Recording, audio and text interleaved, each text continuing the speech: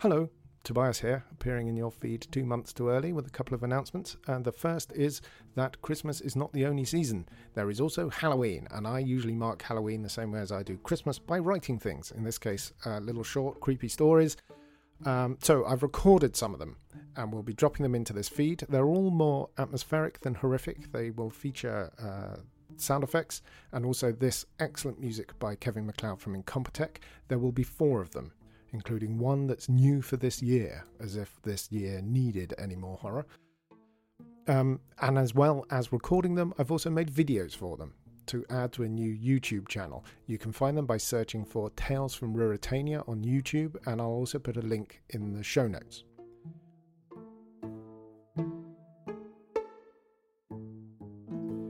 Lastly, I just want to say if you want a proper, full-length Halloween listen, you should check out Witch, W-I-T-C-H, the new YA novel from Finbar Hawkins.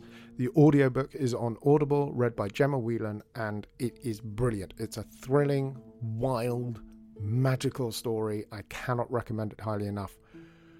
Right, back to recording this year's Christmas story. Happy Halloween. It doesn't sound right, does it? You can't. Halloween's not supposed to be happy. Horrible Halloween. There we are. That's better. See you in December.